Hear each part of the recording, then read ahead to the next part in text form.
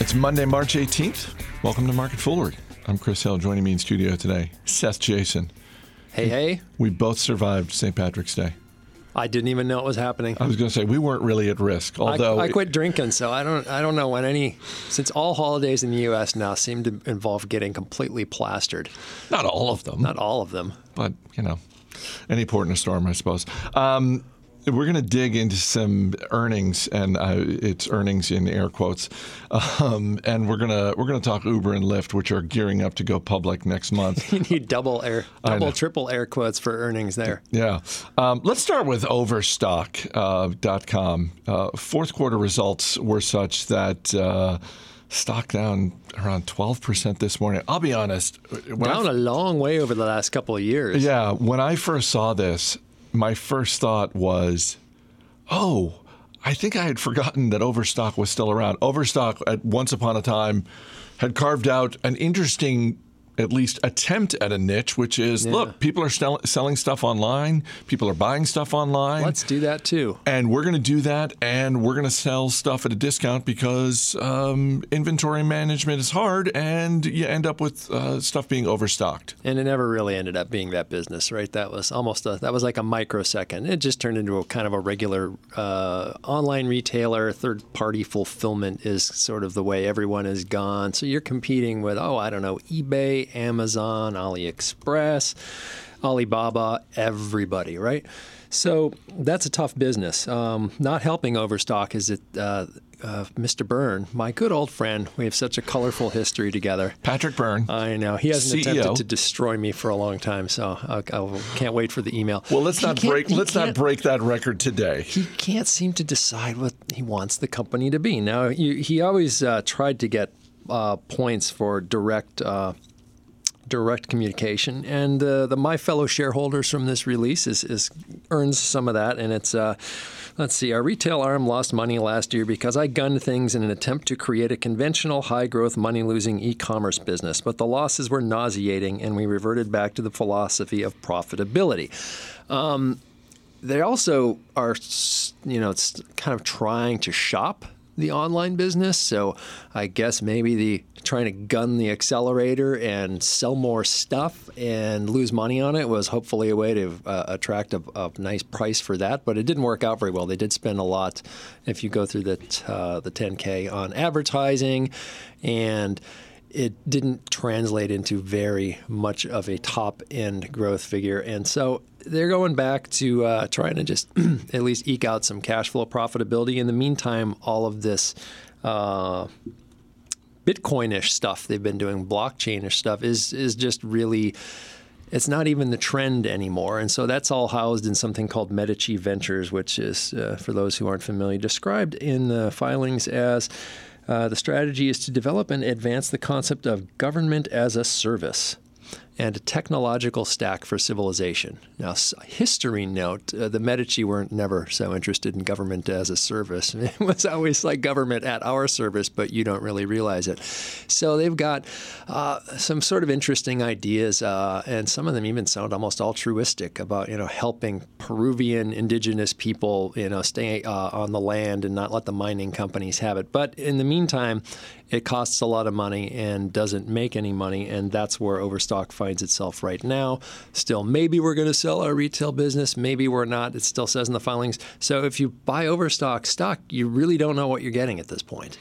So they hired Guggenheim Securities to help them sell off the retail arm. And as you said, this is an online retail company that's trying to pivot to being a leader in blockchain technology. Which is so 3 years ago now. And by the way, they also announced they're laying off 250 people, which may not sound like a lot. That's more than 10% of their workforce. Yeah, it's a little bit of a mess, but some of us wouldn't have it any other way. It's good old Overstock. As an investor, it's more fun to watch than own, I'll bet. So do you think there is a price at which someone buys the retail arm? Because it's not, I wouldn't say Overstock.com is a tarnished name in the eyes of consumers. It might be in the eyes of investors and maybe a lot of investors, but to the eyes of consumers, I don't look at that as a tarnished brand. No, but what are you going to pay for an outfit that can return, $10 million in cash flow, operating cash flow a year, which is what they say they want to do in the retail unit in 2019? What's that really worth? Probably not growing $10 million in operating cash flow a year. Not free cash flow, operating cash flow. It sure ain't worth a few $100 million. Let's move on to Lumber Liquidators, another fourth quarter report featuring a loss. Yet another kick right in the what. Oof. Expenses up 65%. Well, they have a whole lot of bad stuff going on, right? So I put a lot of it behind them, right? Settled with the Department of Justice, now the SEC settlement, and another lawsuit. And so that's going to be $97 million total. Some of that's already, I guess, on the balance sheet. It's not all cash, but it's still a big number. It's another 40-some million. They've got the liquidity with borrowings to cover it and cash flow. They should be able to get it through. All this, you remember, comes because they were supposedly poisoning everyone with formaldehyde. And the little tidbit that you get in the latest call is that of 83,000 test kits sent out to test this formaldehyde exposure, guess how many of them came back as exceeding those World Health Organization standards for safety? 1%? Zero. So you might say that this was much ado about nothing, except that the stock got killed because the brand got killed. And so it's still being killed. Nowadays, it might maybe should be called vinyl liquidators because that is the trend apparently in flooring, vinyl plank flooring, which I love, by the way. It looks like the what's the word I'm looking like the Pergo laminate. It looks like that kind of stuff, but I think it's a little more durable. It's easier to put down. Price points are lower. Luckily, the margins are good, but they're selling a lot of that. But in the meantime, you got a pretty crummy housing market, not helping. Home Depot, not helping. Tariffs, you got a 10% tariff bite, maybe going up to 25%. I'm sure the folks at Lumber Liquidators are tired of all that winning. And in the meantime, you've got really not much top-line growth at all. You got some installation services growth, but you have a drop in merchandise sales and a drop in the comp. They're still opening stores. The story isn't good there, and I think they're trying to have a high-touch flooring model at a low price, and for a while they were doing great with it, and then everything fell apart, and maybe that's just not a business. Maybe you've got Home Depot, and maybe you've got higher end. They're trying to be higher end as well, but it's just it hasn't worked for a few years, which, my stock is way down. But sometimes things happen.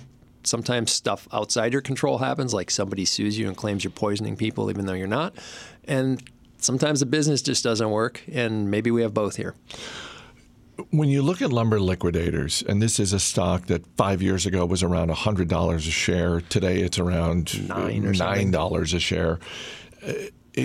It seems like there is a path forward, but they better get there pretty quickly, because I don't know how many more quarters like this. And even if you take out sort of the one-time legal charges, or at least those are huge right now. Yeah. So that's one. You get rid of that, you should be able to eke out a small cash flow situation going forward. And they do a pretty good job selling this stuff when people come in the door, but folks aren't coming in the door for various reasons. It's the market, it's the reputation, it's all of those things. And so I don't see a lot of growth there. I still own the shares, but they're just in the deep freeze. Two quick questions. One, is opening more stores the answer? And two, how badly do they need a rebrand? Because Lumber Liquidator sounds like a terrible name, right? But people do know it. Well, they know it, but if it made more sense when the business was lumber, and as you said, it was never really that. But as they move to, the vinyl option, maybe that's the move. I don't know. I think you have to keep the name because that's all you have left. I don't know. I think it's just on a slow, very low simmer, and you see what happens. I certainly wouldn't be buying shares right now. Okay. It's tough for me to imagine that they're suddenly going to kickstart growth. But who would you expect to kickstart growth in this segment? And we had Tile Shop, right? That was another old Hidden Gems pick that was doing great for a while. Also just Flooring is a tough business, lots of competition. You're competing with locals or you're competing with Home Depot. And these chains that did well for a long time all just ran into a wall. We talked a little bit about this on Motley Fool Money over the weekend. I wanted to get your thoughts on this. And it's presumably in the month of April, we're going to have both Lyft going public and Uber going public. Hooray! Lyft has, as someone who has to, come into a studio and talk every day, I'm saying hooray. I'm excited about this. Now, not necessarily running out to buy the shares, but from a content standpoint, I'm excited to talk about this. Yeah. This is all we're going to talk about. Well, that's not all we're going to talk about, but it does. I am struck by the fact that Lyft appears to be, yes, Lyft is a smaller company. They appear to be a little bit more conservative in what they're trying to do. 1/4 or 1/5 the revenue right now. And Uber is looking to go public at a valuation of $120 billion, which Lyft is looking for like 20-ish billion. Yeah. And look, God bless the people at Uber if they earn the valuation of being bigger than Costco or being bigger than Amgen. But that also seems like losing a lot more money. Well, yeah, and also as investors who like to see a runway, and hopefully a runway that goes for a long time, it's hard for me to get excited about any IPO. It's already that big. That's already that big. It is tough for me to get excited about this business because so many others who have advantages along the lines of also being able to make cars have looked at this and said, we can't really make a ride service work economically, and they've gotten out of this business. And so you get this weird situation where you have large companies with some interesting technology and other advantages who are saying we're not going to touch this. And then you have these companies like Lyft and Uber that have been burning venture capital for years, and everyone's all excited to plow IPO money into them. And the end of the cash burning is sort of nowhere in sight. And so, it's a pretty tough decision to make, I guess. Well, I envision them as sort of like running a race in a fog. You can't really see in front of you, and you don't know if you're going straight ahead and someone's going to hand you a wad of money that'll be great, or if you're just going to run off the edge of a cliff. That's what investing in one of these looks like to me. To talk about Lyft, who has the registration statement out, at least you can get a few numbers at this point. And riders and revenue per active rider has been improving nicely. You're looking at like 18.6 million riders, and they're just U.S., right? And $36 a rider. Their revenue is about $2 billion. Uber's revenue almost $12 billion in 2018, but they're both losing a lot of money, and those losses are getting bigger. And they're both trying to get into this bike and scooter thing, which has got its own challenges, not the least of which is, if nobody washes a rental car, you ought to take a look at what happens to these scooters. I read somewhere that the average life of those scooters was 45 days or something. So, hey, you environmentalists out there who are totally into that, if that's true, that is the biggest waste I have ever seen. Can I just, let's put a pin in this for a second. Can I just say that, and we've got in the greater D.C. area a bunch of these scooter rental things and happening. Many have already pulled out. Well, the thing that strikes me about them is, not to sound like an old man, but the lack of helmets. Well, you have to. You have to tell the app that you're wearing a helmet and that you know not to ride it on the sidewalk, which everybody does, and then they proceed. Yeah, apparently, and then they proceed to ride it on the sidewalk with no helmet. I have never not seen somebody on the sidewalk with one of these things. Well, to go back to how we started this episode with St. Patrick's Day, yesterday going down the main drag here in Old Town Alexandria, a guy who looked and sounded like someone who had had a couple of drinks on his scooter, not on the sidewalk, right there on King Street. Well, that's where he's supposed to be, at least. One hand on the wheel, on the steering, and the other hand holding the six-pack that he was transporting. Yeah, I have as a guy who builds a bike or two, I've never really liked scooters of any kind because they're really, really twitchy and easy to crash. So I have my wonder about what's going to happen with those.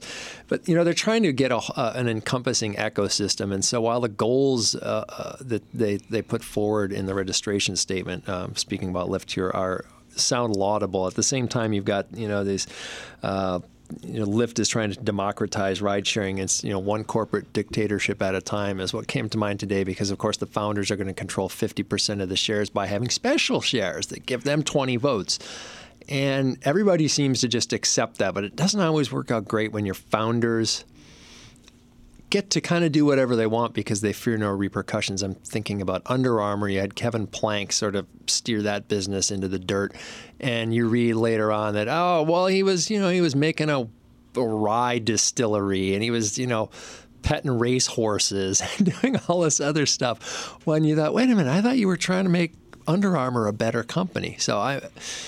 Not really a fan of those kinds of arrangements. So is Lyft doing the move that Evan Spiegel did with Snap, where they're going to go public with dual class shares? Got A and B, yeah. From what I understand from going through it quickly today, the founder shares will have 20 votes per share, and everybody else will get 1 vote, and that equates to roughly 50% of the voting share to the 2 founders. Somebody correct me if I'm wrong, but that's what I saw. So Uber's... It's not as high as some, I would say. Absolutely. Uber has not filed their S1 yet, so we haven't seen their numbers.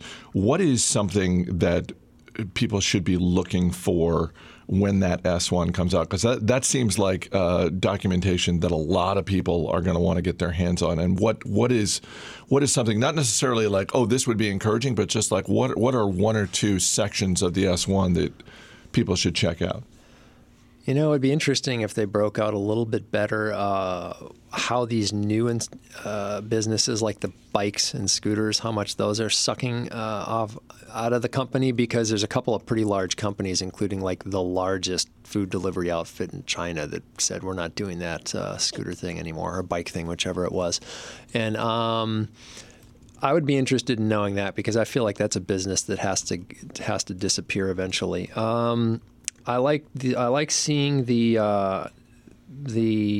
dollars per rider. I think is interesting. What's missing is probably, and it'll probably remain missing, but maybe you can find enough clues is a roadmap to some kind of profitability. In other words, if you're getting your growth and the growth is still pretty high, but you're spending, if you've got $2 billion in revenue, but it's costing you $800 million in advertising, that's not sustainable over the long term. And presumably at some point you don't have to advertise the rush for members, or to kind of the market share grab will hopefully end at some point in time.